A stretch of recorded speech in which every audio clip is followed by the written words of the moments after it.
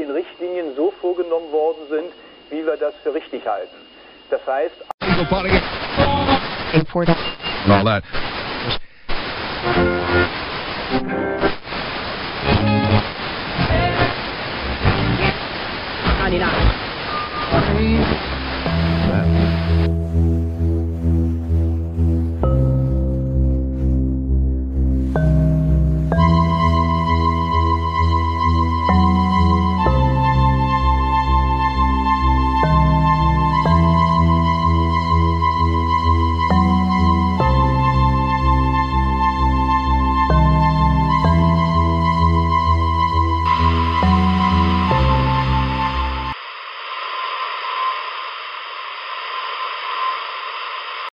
Now, from time to time, I have a stack of Twilight Zone magazines next to my desk here, and I will just flick through them, you know, see what's in there.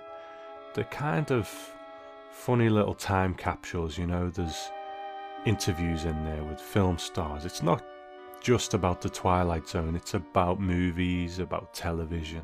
There are short stories in there and interviews with people from the Twilight Zone as well. And as I was doing my preparation for A Penny for Your Thoughts, I just happened to pick up the June 1989 issue. And in that magazine is a piece by George Clayton Johnson called Your 3 Minutes Are Up.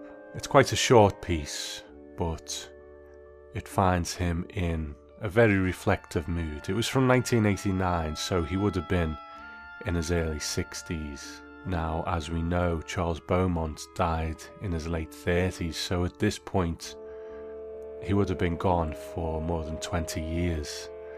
Now, the thing about this Twilight Zone magazine is there's so much stuff in it now, but obviously, you know, it's an old magazine. Who really does anything with the stuff in this anymore, you know?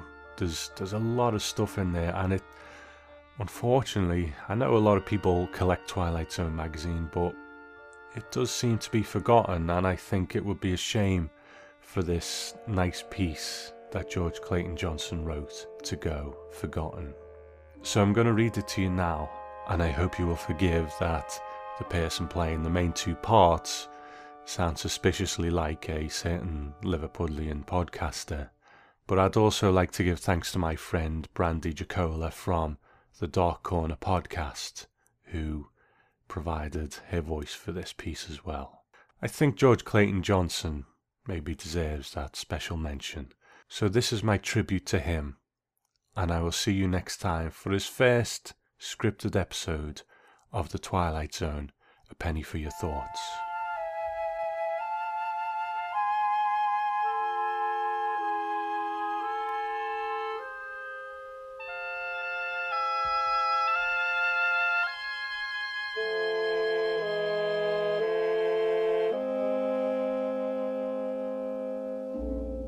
I have become increasingly aware of the briefness of life. Sitting here in this improvised workroom in my little home in Pacoima late at night after the family has gone to bed, touching this battered portable. I remember only yesterday when the typewriter was new and I wanted so desperately to be a published writer of short stories like my friend Charles Beaumont. It was like a crazy need. Writing is a lonely business. It tends to make you reclusive because it is difficult to concentrate, to get lost in the work while others are around. More and more you seek a place to be alone. When I used to hang around with the group learning to be a writer, little did I know that I would spend so many solitary hours at night dreaming. God knows I'd rather be down the hall in the bedroom cuddled up with Lola than here in the workroom trying to build a story so that Lola and I can earn the money necessary to keep the bills paid, to feed us and allow us to be together. Even after all these years, we're still best friends who can't be in the same room without plunging into earnest conversation, with both of us talking as fast as we can. Only a closed door stops the avalanche of eager words that continually pass between us. I've taken to working late at night after she has gone to bed and the world has quieted down, alone in what was once a spare bedroom, trying to fit together just those words on paper that might excite an editor and eventually bring in the money we need. The only way to survive is to write stories that sell, which is why I was in my workroom at 3 a.m, lost in language, when the telephone rang. I grabbed it to keep it from waking Lola, aware of the lateness of the hour and apprehensive because calls this late often portend trouble. "Hello," I said. A woman with a telephone company voice said, "This is the special operator. I have a person-to-person call for George Clayton Johnson." I wondered what kind of trouble it was. "This is George." And I heard her saying from farther away, "I have your party on the line, sir. One moment." Another click, and the woman was gone. Then I heard a voice saying, "Hello, George. I thought I might catch you now. I know you like to work at night." The voice was warm and familiar. It was the voice of Charles Beaumont. "I hope I'm not interrupting anything important. I thought if you weren't too busy we could talk for a few minutes." I felt the hair go up on my spine. Charles Beaumont has been dead for more than 20 years. "Who is this?" I said, suspicious. I could feel myself suddenly becoming angry. "It is I," the familiar voice intoned solemnly. "It is only and merely I. But let's not waste time. I have a lot of questions to ask. Firstly, how's the group? Have you seen them lately?" My God, whoever was doing him had all Chuck's inflections down pat. Abruptly I felt cold, aware of the night. I heard the faint tinkle of ice in a glass. A thought crossed my mind. Do they serve alcohol in heaven? "This isn't funny," I said. "Not at all." "George," said Beaumont's voice with a note of disappointment, "I had expected you to be quicker." I found myself wanting to prove how quick I could be. Beaumont always had that effect on me. "Okay, Chuck," I said tightly. "I'll go along with the gag. So here we are in the Twilight Zone. How are things at your end? Is it the standard heaven?" "Not exactly," he said. "That's why I called." Now, I thought, here's where we find out what this is all about. Tell me more.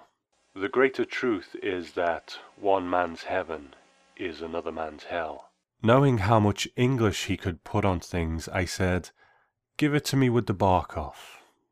"It's exactly the way I imagined it would be. Everything is perfect. There's not a discordant note.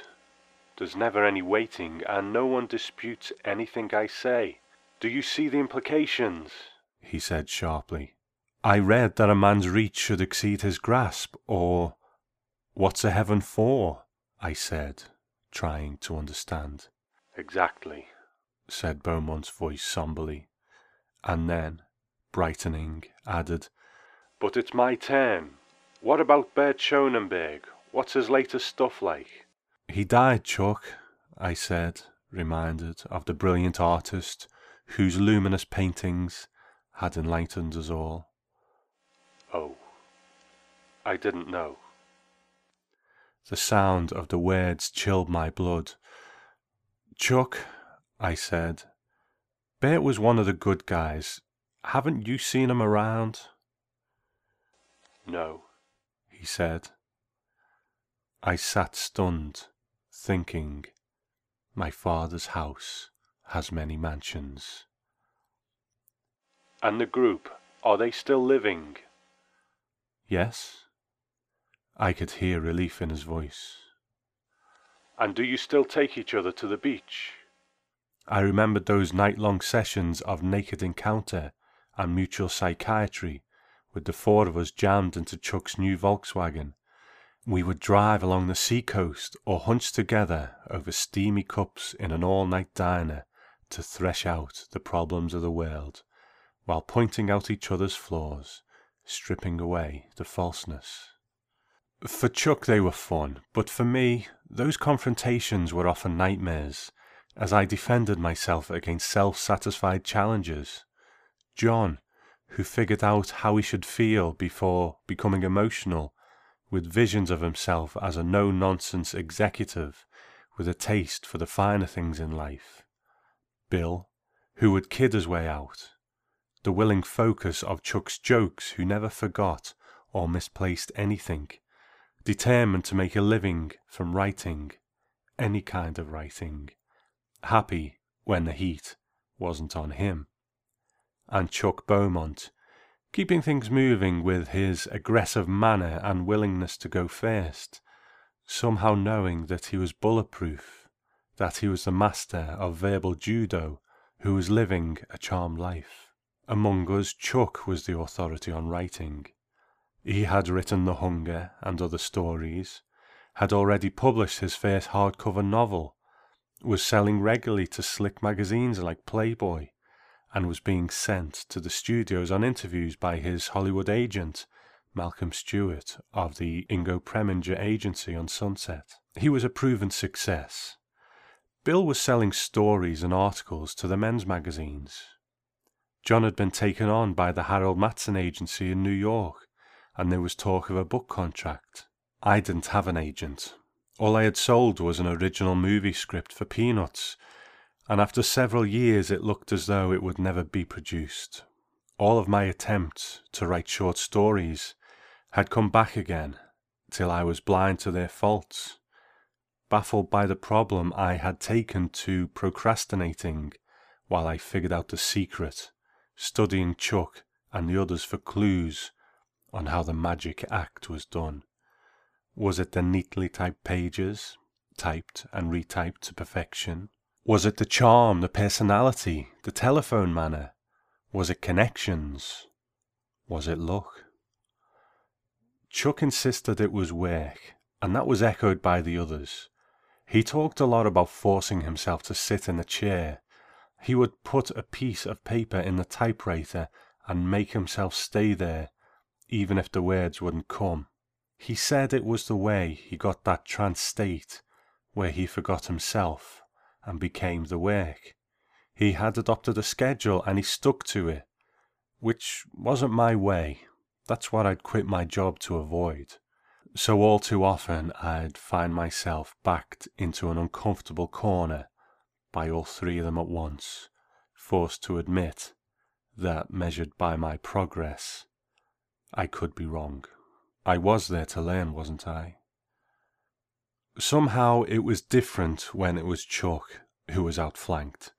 He would smile warmly at us and thank us for straightening him out, while praising us all for our insights into his self-delusions. Yes, I remembered those enlightening torture sessions we called being taken to the beach. No, I said, we haven't been to the beach in years. Why not? Chuck's voice sounded dismayed. It appeared to me that you liked and admired each other. Sure, I said, but you were the centre. You must have known that the group would pull apart without you. Not all at once. Bill and I wrote a fairly successful book together, but it turned out that the big attraction between us was you. We spent our time together, waiting. You'd lock yourself away working on something while we'd wait for you to come out and play. We'd see each other from time to time, but the day would come when you'd finish the script or the story and you'd be back again. Then the group would come alive. That was when you, tired of solitude, would want excitement. The minute you'd come out of the office of yours with the manuscript under your arm, you'd call one of us on the phone, and he'd come running, maybe picking up somebody on the way. You knew how to orchestrate these things, so we'd all end up at your place to talk and to listen to the hi-fi, or pile into a car and go for a drive. It was your group, Chuck. Without you to centre on, we simply discovered that we all lived in different worlds. When John Donne wrote, "No man is an island," he was mistaken. We may share the earth, but each man is a universe of his own creation, his dreams, his lusts, his needs. Every man is a god who has forgotten his divinity. Exactly, said the voice of Charles Beaumont. That's why it's so important that you call the others. Get them back together again. It's only while you're on Earth that you get your 3 wishes. If you have the will to, reach for them. It's magic interacting with the throng. There are dangers, of course. It's easy to forget yourself and get lost in all the exciting activity, to be caught up in the world. But you must not avoid it either. Call them, George. Get the group together. Don't let them drift out of your life. Hug them to you. Cling to them. Pray for them. Cherish them. Didn't you know that if each of us lives in his own world, he also lives in his own heaven? It gets very lonely when the others aren't around, George. Hurry. There's only so much time. Infinity is only a heartbeat long. Eternity is now. For God's sake, wake up. There was a sudden click buzz on the phone, and I heard the colourless voice of the special operator. I'm sorry to disconnect you, sir, but your 3 minutes are up. Far off away, I thought I heard an anguished cry, then the familiar dial tone. I fumbled the phone back into the cradle and sat there for a moment thinking. I could see what he meant about there not being enough time. I wanted to tell him that though he was right about not letting the friendship die, I couldn't suddenly stop working and call John and Bill. If I could simply stop what I'm doing, the first thing I'd do is go down the hall to the bedroom where my wife Lola lies sleeping. Don't you understand, Chuck? It isn't only the money to pay the bills. There is a greater truth.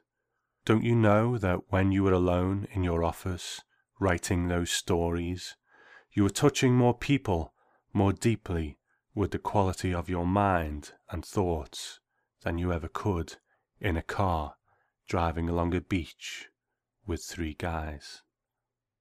And don't you see why I couldn't leave the workroom until I finished this story?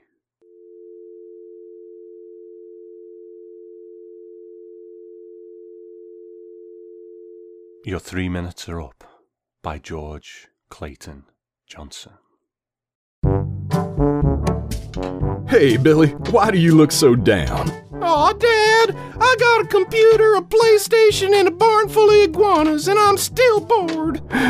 Gee, Billy, when I was your age, I would read lots of stories in pulp magazines. Oh, with stories of weird adventure and fantasy, horror, satire, and lots of action. Wow, that sounds great, Dad. Yeah, I sure wish there was something like that right now.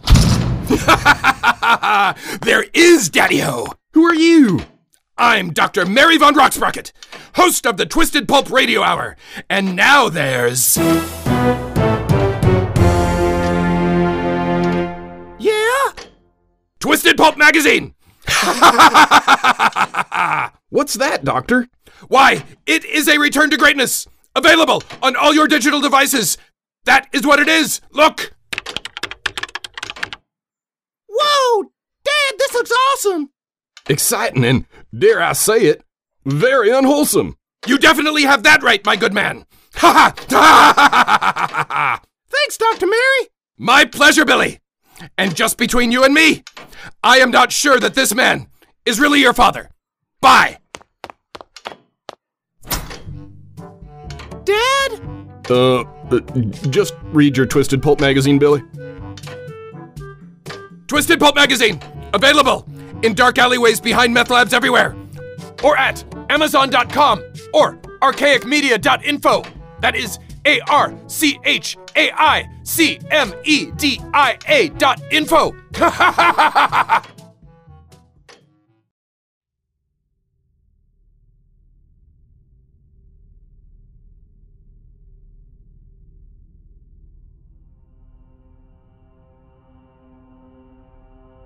Several hundred miles from the coast, the office of Pembroke Labs discovers that a seldom-used fax machine sputters into life, spitting out a collection of pages, the origin of which comes from one of their most isolated satellite laboratories on an island too small to be found on most mariners' charts. The last scientist stationed at that lab collects his handwritten notes in the fax caddy. The machine carefully draws in the stack of reports every other Friday to send to head office for analysis and archiving. The final batch of log entries just arrived.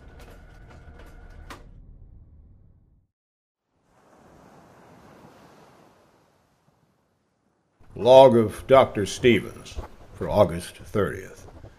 Subject, Barney the Rat. Continuing experiment to increase his intelligence, now on our 6th month. We are alone on the island now, Barney and I. It was something of a jolt to have to sack Taylor after all these years, but I had no alternative. The petty vandalisms I could have forgiven, but when he tried to poison Barney, out of simple malice, he was standing in the way of scientific progress. That I cannot condone. I can only believe that the attempt was made while under the influence of alcohol. It was so clumsy. The poison container was overturned, and a trail of powder led to Barney's dish. Taylor's defense was the flimsiest. He denied it. Who else, then?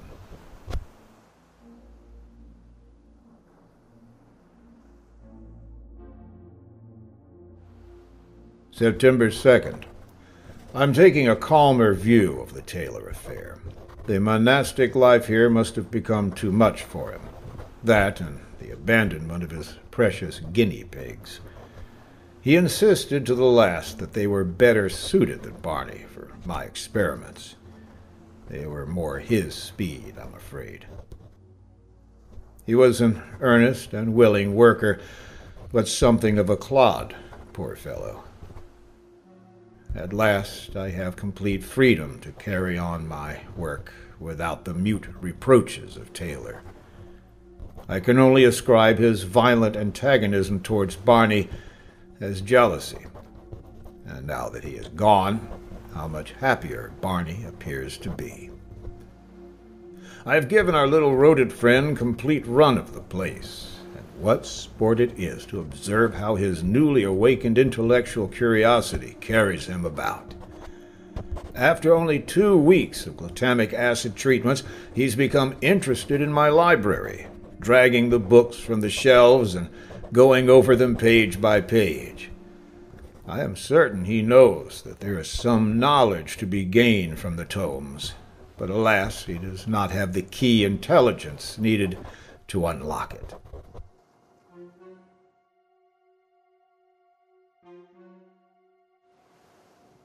September 8th. For the past 2 days I have kept Barney confined, and how he hates it. I'm afraid that when my experiments are completed, I shall have to do away with Barney. Ridiculous as it may sound, there is still the possibility that he might be able to communicate his intelligence to others of his kind. However, small the chance may be, the risk is too great to ignore. Fortunately, there is, in the basement, a vault built with the idea of keeping vermin out. It will serve well to keep Barney in.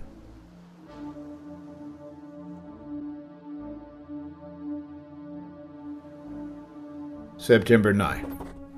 Apparently, I have spoken too soon. This morning I let him out to frisk around a bit before commencing a new series of tests. After a quick survey of the room, he returned to his cage, sprang up on the door handle, removed the key with his teeth, and before I could stop him, he was out the window. By the time I reached the yard, I spied him on the highest ledge of the well, and I arrived on the spot only in time to hear the key splash into the water below. I own that miserable fact that I am somewhat embarrassed. It is the only key.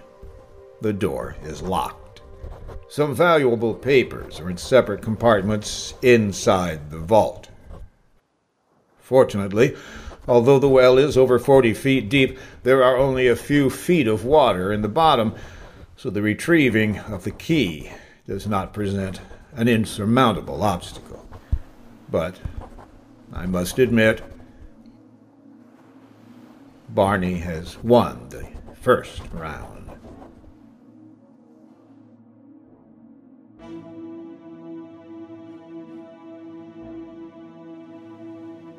September 10th. I have had a rather worrisome experience that has left me shaken, and once more in a minor clash with Barney, I have come off as second best. In this instance, I will admit he played the hero's role, however, and may even have saved my life. In order to facilitate my descent into the well, I knotted a length of 3/4-inch rope at 1-foot intervals to make a rude ladder. I reached the bottom easily enough, but after only a few minutes of groping for the key, my flashlight gave out, and I returned to the surface. A few feet from the top, I heard excited squeaks from Barney, and upon obtaining ground level, I observed that the rope was almost completely severed. Apparently, it had chafed against the edge of the masonry, and the little fellow, perceiving my plight, had done his utmost to warn me. I have now replaced that section of rope and arranged some old sacking beneath it to prevent a recurrence of the accident. I have replenished the batteries in my flashlight and am now prepared for the final descent. These few moments I have given myself a breathing spell and a chance to bring my progress journal up to date. Perhaps I should fix myself a sandwich, as I may be down there longer than seems likely at the moment.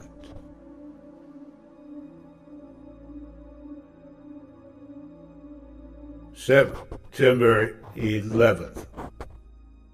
Poor Barney is dead, and soon I shall be the same. He was a good rat. A wonderful rat, and life without him is not worth living. If anybody reads this, don't come to the island. Do no disturb it. Live it alone like a shrine to my pal Barney. Especially the old well. Do not look for my body, as I, Dr. Stevens, will toss myself into the sea. Maybe you could bring a couple of young rats and leave them as a living memorial to Barney. Females only, no males. I hurt my wrist, so is why this is written so bad. This is my last will and testament. Do what I say, and don't come back or disturb anything after you bring those young rats, like I said. Just females. Goodbye.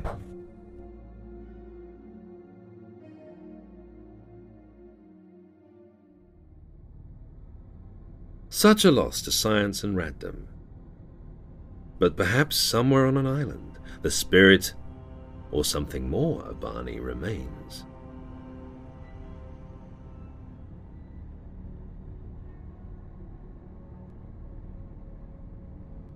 Barney by Will Stanton was adapted for audio by Jack J. Ward. Dr. Stevens was performed by John Bell. The host by Kareem Cronfley. Music by Sharon B. This is an Electric Vicuna production.